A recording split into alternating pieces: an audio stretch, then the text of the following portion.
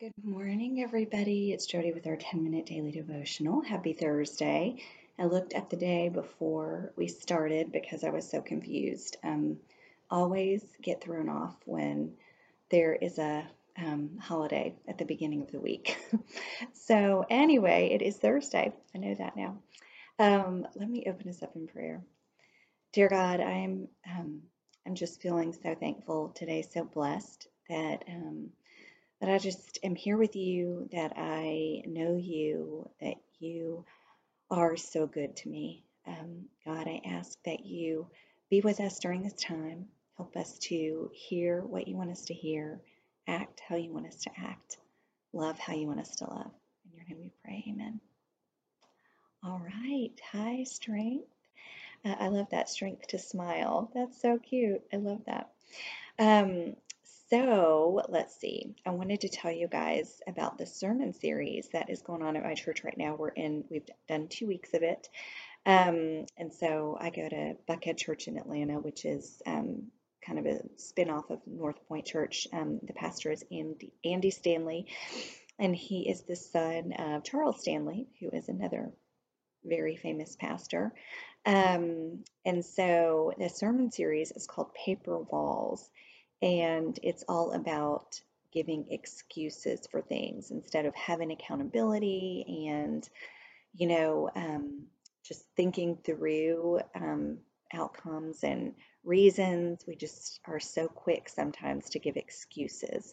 And I'm big on accountability. Especially for my kids and all of that, I'm so big on taking responsibility for your own actions and for the things that you do. And so I'm loving this series and just how it's such a good reminder to not just throw excuses out there, that there are always, consequences, good and bad, good consequences, bad consequences of things that we do. So it's pretty interesting. It's out there online if you want to listen to it. But again, it's called Paper Walls, and just managing how we give excuses. So anyway, let's jump in. We are done with the flood and moving on to the covenant. So we're doing Bill Muntz's 52 Major Stories of the Bible, and now we're going to talk about covenants. And I listened to this one a while ago, and I love the things that I learned about covenants. And so hopefully you'll like it also. And so it talks about after the flood. So we read in Genesis 8:21 that the flood did not change the human heart. God says the intention of man's heart is evil from his youth.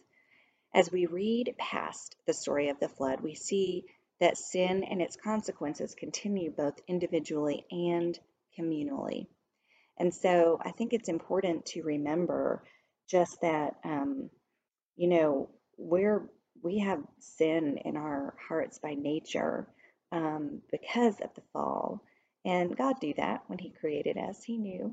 But so it's our job to manage to this sin and to, I always say, God, please, when I'm sinning, when I'm doing something wrong, put it on my heart so I realize it. The first step is realizing it. If we get so desensitized to sin and to a certain sin that we do, which is easy to do, it can continue and fester, right? And then the more we do it, the more we don't feel guilty about it. Have you ever noticed that? I've told you guys this before, but like the first time I cussed, I remember it as a kid, and I think it was even like I used the word but, not not even a bad word. It was like, you're such a butt. I remember saying that, and I felt so guilty and so bad, and like, oh my gosh, what have I done? And then the more often I would say it, I don't even think about it anymore. There came a point where I called my brother that, right off the tip of my tongue, and there it goes. So anyway, I just think that that's important to remember. So it says, they continue individually, sin and its consequences, continue individually as we read about Noah's son Ham and being cursed for his sin. And isn't that interesting? Because he was actually on the boat and saw what happened because of the sin, and yet he still is cursed. We read about the spread of sin corporately as the nations gather against the express command of God to build the Tower of Babel and to try to achieve significance apart from God, and they are punished for it. We see sin continue, but we also see God's redemption continue.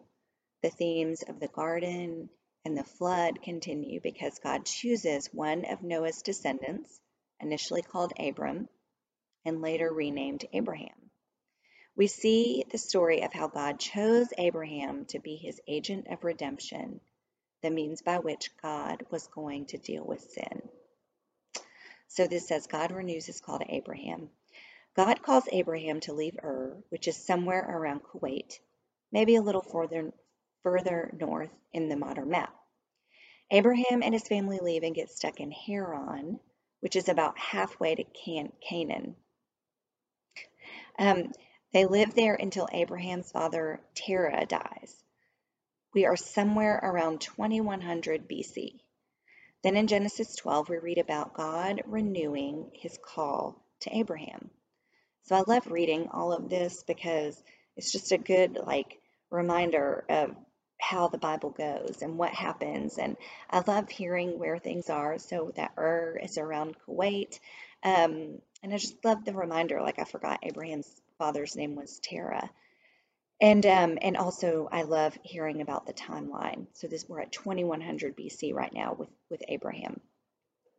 So, and then it says, then in Genesis 12, we read about God renewing his call to Abraham.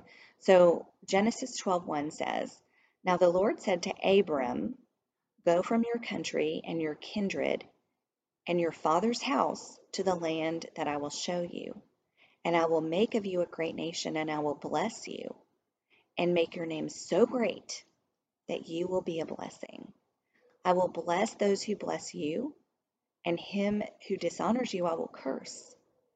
And in you all the families of the earth shall be blessed.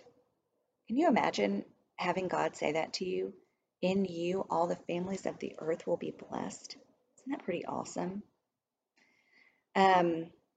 So Abram went.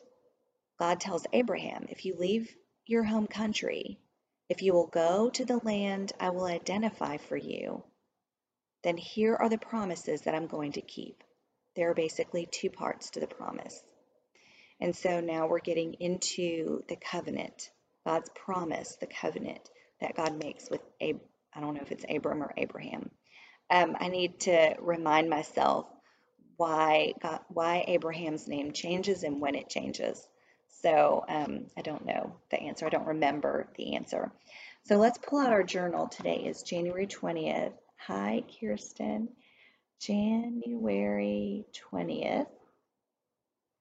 And I just want to write down, I just want to make myself a note that God redeems all sin. Yesterday we wrote about the rainbow, but today I just want to write that God redeems. I'll just put God redeems. If we are repentant, God will redeem us. And so I think that is a theme that is going on through the story of the flood and then even after the flood as people continue to sin. God redeems. So let's write down our praise and our prayer request.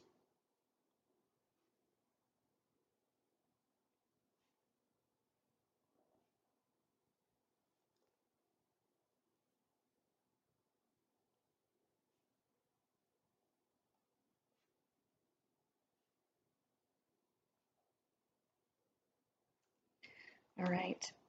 So we are at a really good stopping point where we're going to read tomorrow about two parts to the promise, the covenant. So let me go ahead and just pray for us.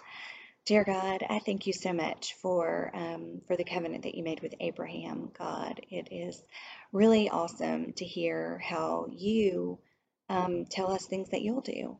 And so I think that that's so powerful. So God, as we're reading about this over the next few days, help it just to stick with us and to feel your power and your glory. We love you. In your name we pray. Amen. All right. Well, I hope y'all have a great day. And I hope that you just enjoy this, the weather that you're having. It's cold here in Atlanta, and I'm enjoying that. So, you guys have a great day, and I'll see you tomorrow. Bye bye.